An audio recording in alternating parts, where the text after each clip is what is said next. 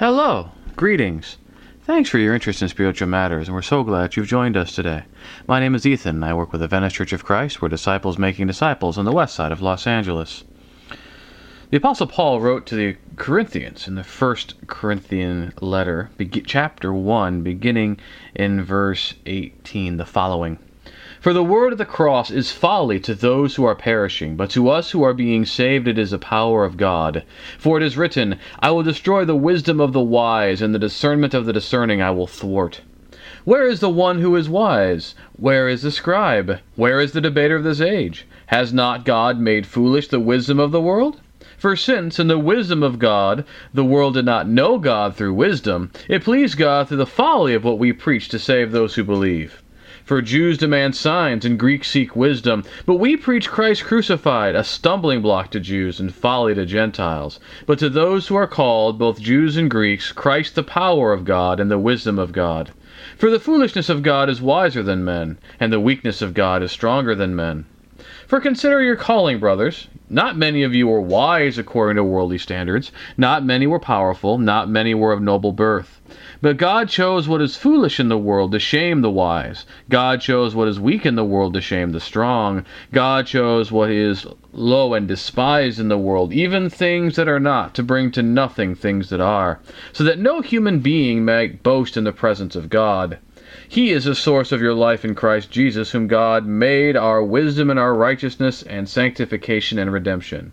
Therefore, as it is written, let he who boasts, boast in the Lord. Now, Paul says this after he greeted the Corinthian Christians and gave thanks for them, and having taken issues with the divisiveness that had arisen amongst them.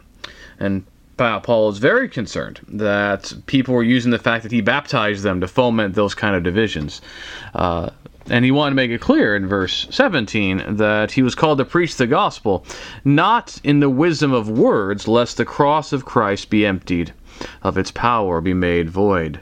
And so what Paul is doing in verses 18 through 31 is expanding on this contrast between the wisdom of words and the cross of Christ.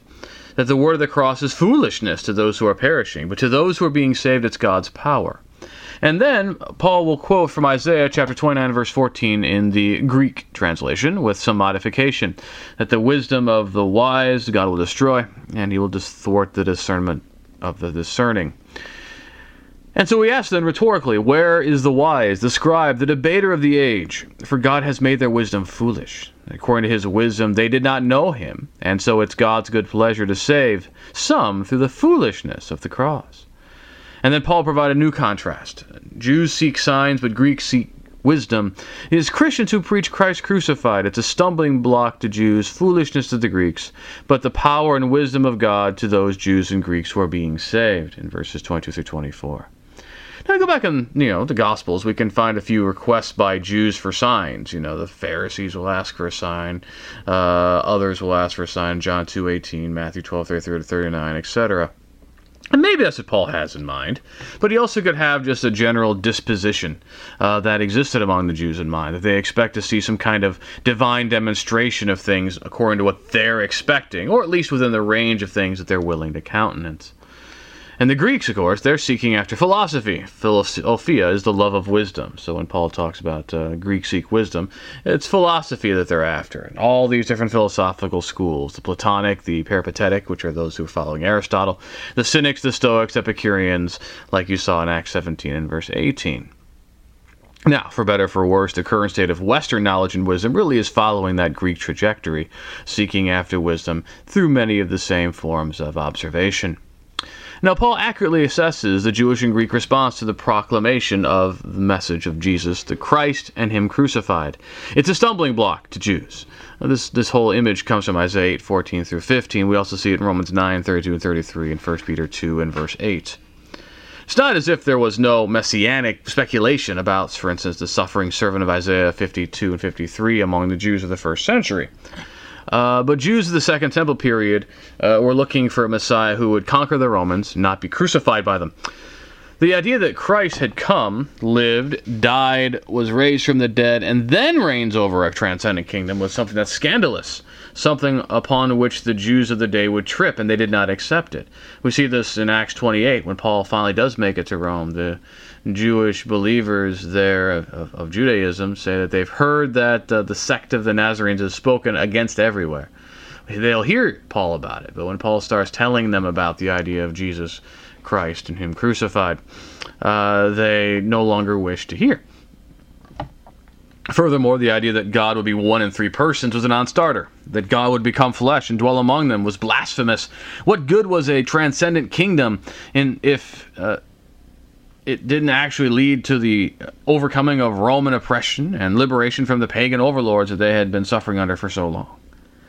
And that is why the Jews found the gospel to be a stumbling block. They tripped over it. They would not accept it. For the Greeks, it was foolishness. Now, Greek philosophy has a lot of different strands, a lot of disagreements within it, but they were unified in not thinking very highly of the Greek gods, who were anthropomorphic, were very much in the form of man. Plato, in particular, was enamored with his theory of the forms. He thought everything on earth was kind of an imperfect manifestation of the forms, that there is some great ideal out there, and everything else that we see here on earth are kind of various poor manifestations of them. And that's why we can understand well the response to the gospel on Areopagus in Acts 17:32. So much of Greek philosophy was a desire to get rid of the physical and material, and embrace pure spirit, so that Paul would preach that God would, in pure spirit, would take on flesh, dwell among us, be crucified, and then raised bodily, would be something regarding which a lot of people would mock. In fact, the Corinthian Christians, who you think would be Christians, they accept the whole thing, actually are struggling with the idea of the resurrection. In chapter 15, so much there is about the importance of recognizing the resurrection of the dead and Jesus raised from the dead. And a lot of Greek believers in the future would be tempted to hold to a version of Jesus that wasn't in the flesh. That's what Paul has to worry about, and John has to worry about in terms of the developing Gnostic issues in 1 Timothy 6 and 2 Timothy 2, 1 John 2 and 4, and 2 John. Because in Greek philosophy, every premise of the gospel, the idea of Christ crucified, was entirely foolish, completely inconsistent with their ideology, and completely against everything they had desired. And so that is why Paul accurately says, yes, this is a stumbling block to Jews, and it's foolishness to Gentiles, completely inconsistent with their principles. And that is why he will then conclude this section powerfully, that the foolishness of God is wiser than man, that God's weakness is stronger than men.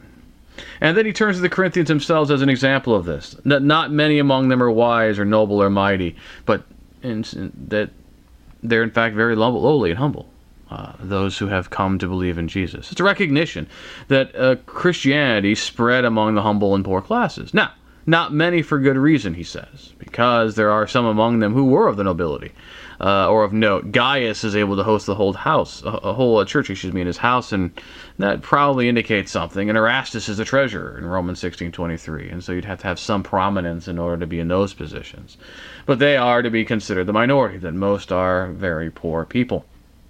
And so what Paul's trying to show is through Jesus, the gospel, and the choice that God is making in Christ, open to all men, but only those who will receive it are those who are of the lowly. That in fact, God is putting to shame the wise and the strong of this world. He's elevating the quote-unquote folly and weakness according to the world, bringing the whole system of the world in fact to naught, because none of them will have the right to glory before God. The way Jesus would put it, and we see it so frequently in the Gospels, that whoever humbles himself will be exalted, but those who exalt themselves will be humbled, and that the last will be first, and the first will be last. And in fact, it was prophesied of Jesus, the whole Magnificat of Mary in Luke chapter 1, that her soul magnifies God. Why? Because he has lifted up these humble people and brought down the mighty and those in powerful estate. And we see that in the kingdom of God in Christ. So Paul is trying to encourage the Christians that through Christ we have access to God, who has made Jesus our righteousness, our sanctification, our wisdom, and that if we're going to boast, we should boast in the Lord. And we see here a reference to Jeremiah chapter 9, 23 and 24. And so in this passage, in 1 Corinthians 1:18 through 31, Paul is lifting up the image of Jesus on the cross as the embodiment of God's foolishness that sets to naught the wisdom and ways of this world. And I think it's a very powerful thing for us to consider here in the 21st century, because that's the same premise, that we should be considering the folly of the crucifixion to see what it helps us to understand about what God would have us to do in Jesus. And Paul chooses well to emphasize the cross here. The crucifixion of Jesus as a foolishness of God. What's interesting about all the various arguments going on about Jesus in the scholastic circles is the one thing that you can get everybody to agree on is that Jesus died. And not just that Jesus died, but that Jesus was crucified by the Romans. That's something you can get everybody to agree to. That seems to be the one fact that we can all come to terms with about Jesus. But its meaning is very compelling, and it's absolutely very much contrary to the way that any human would go about things.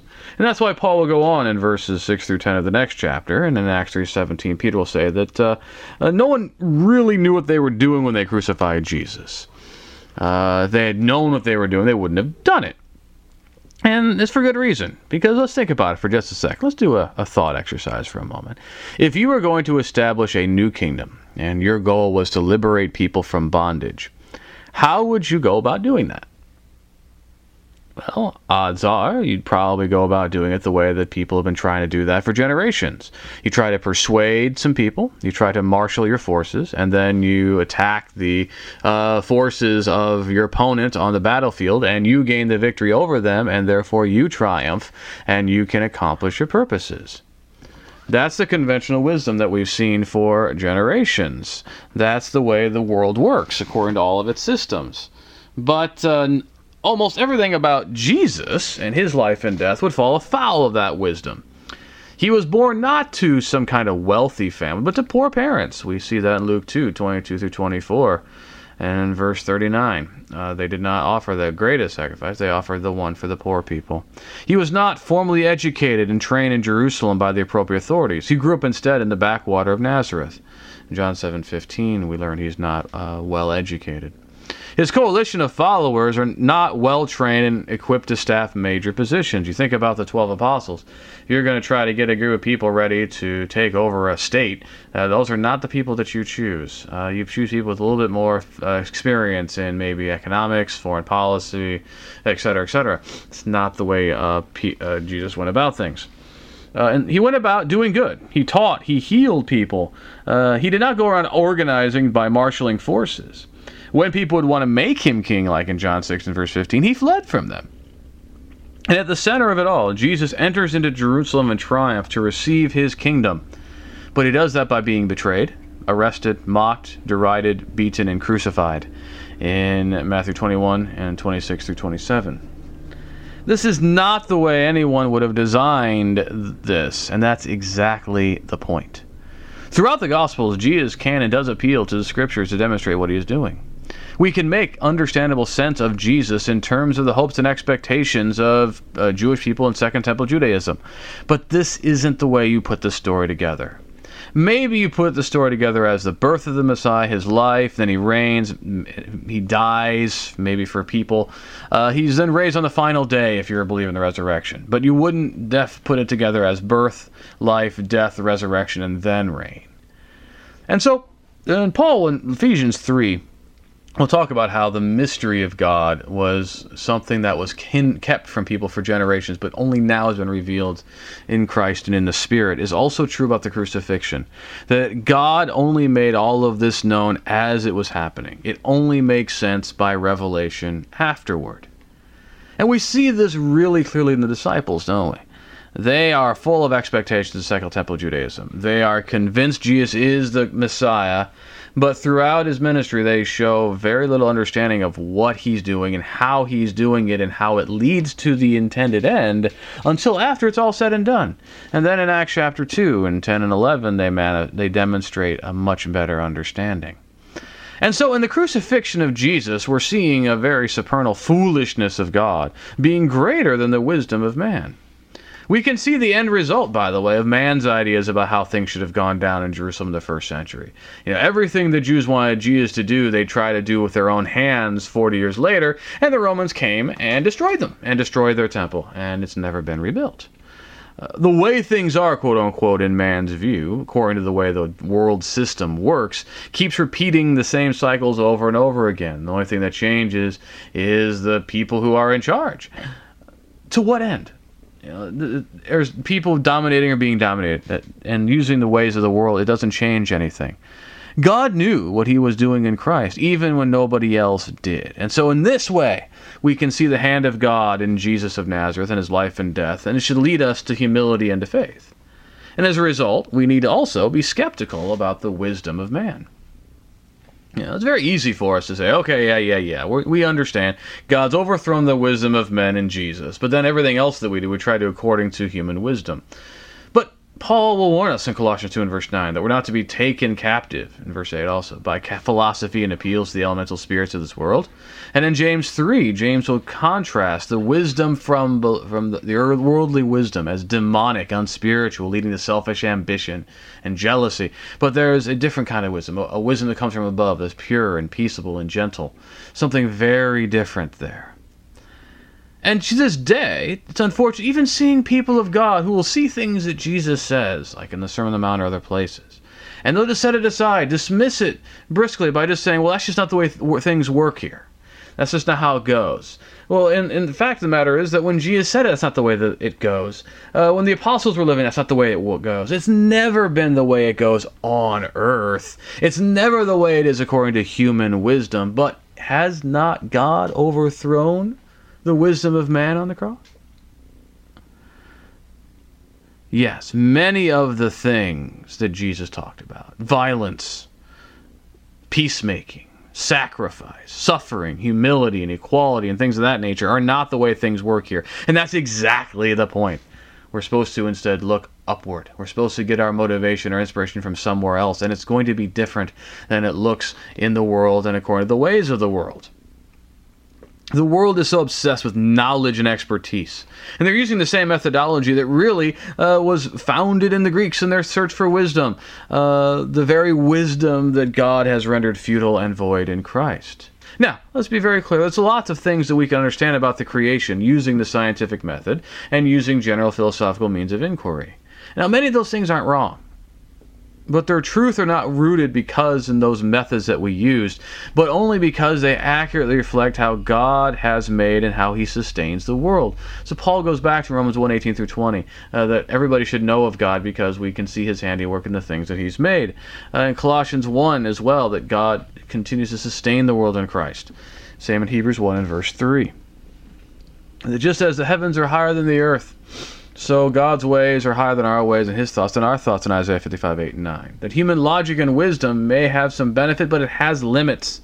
And all things we think may be true according to human logic and wisdom must be put to the test of the revelation God has made for us in Christ. It's not for nothing that the Hebrew author begins his book talking about how God first spoke to us, to the fathers by the prophets, and now speaks to us through his Son. That God's message is what he has spoken. It is true because he has said it. Because he is true. And everything that we can try to divine through expertise and study and investigation cannot compare to the message that God has made known to us in Jesus. And so if we're going to trust in Jesus as a crucified one, as Lord in Christ, we need to look at the ways of the world skeptically and remember in humility that God's foolishness is greater than man. We would be remiss if we did not focus on another element that God has set forth for us in Jesus in his crucifixion. The weakness and vulnerability of God. Again, according to the ways of the world, by definition, crucifixion meant failure. It's a public, humiliating, devastating death. So much so that Gamaliel is able to stand up in the Sanhedrin Acts 5 and talk about all these guys who rose up, Judas of Galilee and Theudas and others. They claimed to be the Messiah. People went after them, but the Romans came, crucified them, and their movements dissipated. Crucifixion represented how Rome kept the peace. That is the domination system that the Romans established, where everyone would see on brute force used against people like that and would learn their lesson to not go in the same paths as they did. Is it really hard for us to imagine why Greeks thought the idea that a crucified guy would be Lord and God is really foolish? You think about it, and worldly logic and wisdom, it really is. In fact, some of the earliest graffiti testifying to Christianity is a donkey on a cross with the inscription, "Alexandros worships his God." It's not very flattering. It's an indication of pagan derision aimed at Alexandros. And so we can see why it would be that way, because Christians exalting a crucified guy is completely baffling. Why would they do that? It's stupid. But what's interesting about it is that Christians would be given every reason to want to run away from that. It's an embarrassment that their guy was taken by the Romans, treated badly, and killed. But they not only talk about it, but they'll go out of their way to emphasize the humiliation that Jesus suffered. Peter will have a certain kind of phrase in Acts 5 and verse 30 and 10 and verse 39 talking about Jesus that can sometimes get missed. He talks about Jesus as hung upon a tree. I find that kind of odd. But Paul will explain the logic behind that kind of declaration in Galatians 3 and in verse 10. For all who rely on works of the law are under a curse, for it is written, "Cursed be everyone who does not abide by all things written in the book of the law and do them." Now it is evident that no one is justified before God by the law, for the righteous shall live by faith. But the law is not of faith, rather the one who does them shall live by them. Christ redeemed us from the curse of the law by becoming a curse for us. For it is written, "Cursed is everyone who is hanged on a tree," so that in Christ Jesus the blessing of Abraham might come to the Gentiles, so that we might receive the promised Spirit through faith. So Paul's explaining there, quoting Deuteronomy 21, 22, and 23, that there's this curse that comes on those who hang from a tree. And so when Peter and Paul are talking about Jesus as hanging on a tree, making it sound worse than it is to, in fact, increase the derision. Because now it's not just an issue, the fact that he was humiliated in his death, but that he's now a cursed person because he hung on a tree. They're not running away from this or trying to minimize it, which any decent PR firm would be doing, right? No, the apostles instead boldly proclaim and that make their stand upon. This is what it's all about. Why would the apostles do such a thing? That's crazy, right? Well, it's because by revelation they discern that how Jesus proved obedient and victorious by suffering and enduring humiliation, that in Christ weakness is strength, and strength is weakness. In Hebrews 4 and verse 15, in chapter 5, 7 through 8, we're told that Jesus was tempted in all points as we are, yet without sin, and that he learned obedience by the things that he suffered. In Colossians 2, 10 through 15, and Ephesians 2, 11 through 18, Jesus kills the hostility on the cross between men because he triumphs over the principalities and powers on the cross. Anything that would divide humans is overcome through Jesus' reconciliation on the cross. And in fact, Paul himself would go through this in 2 Corinthians 12, 7 through 10. A very compelling message there, where he said, "To keep me from being too elated by the surpassing greatness of the revelations, a thorn was given to me in the flesh, a messenger of Satan to harass me, to keep me from being too elated. 3 times I pleaded with the Lord about this, that it should leave me. But he said to me, 'My grace is sufficient for you, for my power is made perfect in weakness. Therefore I will boast all the more gladly of my weaknesses, that the power of Christ may rest upon me. For the sake of Christ, then, I am content with weaknesses, insults, hardships, persecutions, and calamities. For when I am weak, then I am strong.'" So we see that very powerful, that reversal, that foolishness here in Paul's very words. This is now his life's cry in many ways. He understands all the things he's going through in terms of this, that strength is weakness and weakness is strength. And Peter's really driving home the implications of the suffering servant of Isaiah 52 and 53 through what he has to say in 1 Peter chapter 2. In 1 Peter 2, beginning in verse 18, "Servants, be subject to your masters with all respect, not only to the good and gentle, but also to the unjust. For this is a gracious thing, when, mindful of God, one endures sorrows while suffering unjustly. For what credit is it if, when you sin and are beaten for it, you endure? But if you do good and suffer for it, you endure. This is a gracious thing in the sight of God. For to this you have been called, because Christ also suffered for you, leaving you an example, so that you might follow in his steps. He committed no sin, neither was deceit found in his mouth. When he was reviled, he did not revile in return. When he suffered, he did not threaten, but continued entrusting himself to him who judges justly. He himself bore our sins on his body on the tree, that we might die to sin and live to righteousness. By his wounds you have been healed. For you were straying like sheep, but have now returned to the shepherd and overseer of your souls. He was reviled, but he did not revile in return. He suffered, but he did not threaten retaliation, but entrusted himself to God who judges justly. He bore our sins in his own body on the tree. By his wounds we are healed. Peter has mixed in Isaiah 52 and 53 language into his own declaration about what Jesus has done. Why? So that we might die to sin, to live to righteousness, and to follow his example, to endure suffering. Now, we can hardly overstate how countercultural and counterintuitive this idea is, of a crucified Lord in Christ. And it's not just counterintuitive and countercultural in, say, Second Temple Judaism, or in first century Rome, or 21st century America. It's that way in all cultures and at all times. Because what is conventional wisdom in Roman times of today? We project strength, confidence, and assertiveness. Despite all the philosophical howling about it, practically might has always made right. The winners write the history, and the winners are the ones who prove victorious in the fight and overcome their opponents through some kind of coercion or another. It might be on the battlefield, it might be in the halls of universities, or in academia or other or places of cultural prestige, but that's how it works. And throughout it all, if we look weak or if we expose weakness, it's considered a failure. It's an opportunity to be eviscerated and to be destroyed by the strong. That's how it works. And that's why all of us in our lives find it so much easier to just act like we've got everything together, act like we're strong, put that strong face on, lest anybody else see our wounds, our vulnerabilities, our weaknesses. We see this in sports, where they're looking to see what kind of injuries are going on, and a lot of teams will try to hide injuries or redirect it, lest everybody see and exploit that weakness. They do that in companies, they do that in governments. It goes on and on and on. But in Christ, God has confounded the wisdom of the world, that God's weakness is greater than man, his strongest, as we've seen, that Jesus proved for our sake weak and vulnerable. We therefore need to follow his example. And that is why he calls upon his followers, long before he picked up his cross, he told his followers to take up their cross daily, follow after him in Matthew 16:24 and Luke 9:23. We use that word vulnerable advisedly. The word vulnerable, the Latin word vulnere, is wound. So to be vulnerable is to be able to be wounded. And what did Peter say Jesus did on the cross?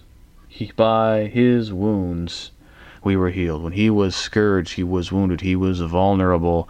That is what allowed us to be saved. And that is why we see here Peter calls upon Christians to suffer as Jesus suffered. That is why one of the most compelling verses we can find is in 1 John chapter 3 and in verse 16. That by this we know love, that he laid down his life for us, and we ought to lay down our lives for the brothers. That we need to be willing to suffer loss for the benefit of others, even unto death. So we need to go through a thorough reorientation and recalibrations if we're going to live according to the values of the kingdom of God in Christ. That if we truly recognize our citizenship is in heaven, from which we await a Savior in Philippians 3:20 and 21. Because sure, in the world, absolutely, it's about strength and power and avoiding signs of weakness. But it is not so in the kingdom of God.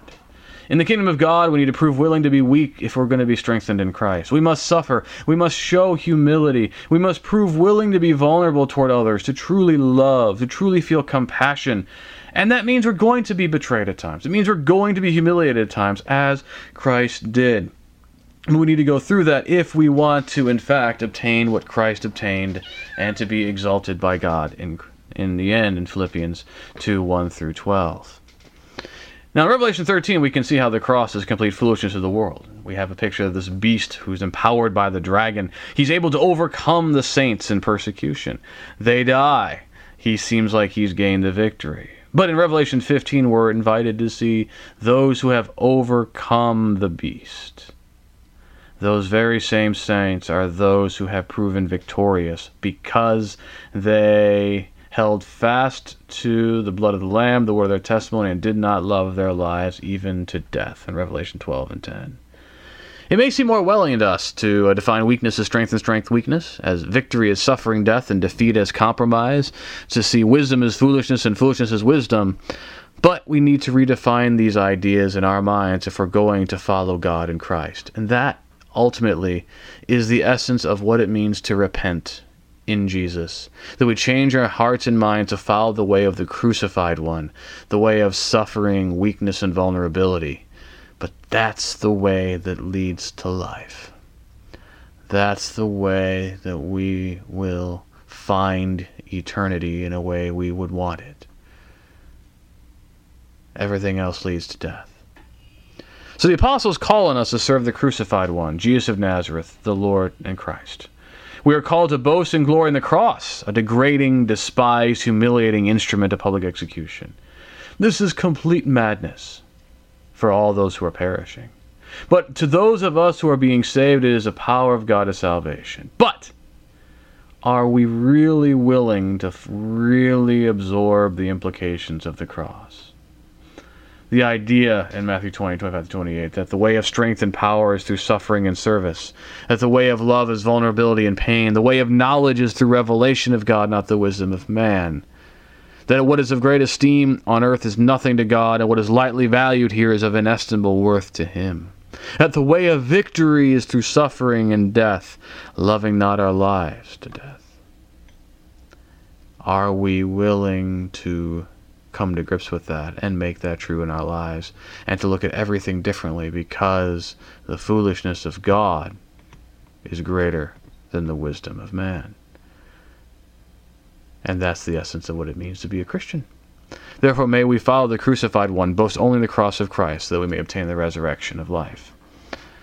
I'm so glad that you've joined us. If you really appreciated this, we'd love it if you'd share it to friends and family and others on social media online. If you'd like to contact us because you have some questions about something we talked about, maybe you'd like to consider other discussions, or you have a prayer request, or would like a Bible study or a Bible correspondence course, you can please check us out online at VeniceChurchOfChrist.org. We're also on social media.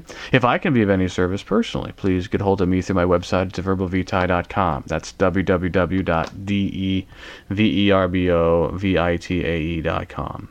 We again thank you. Have a great day.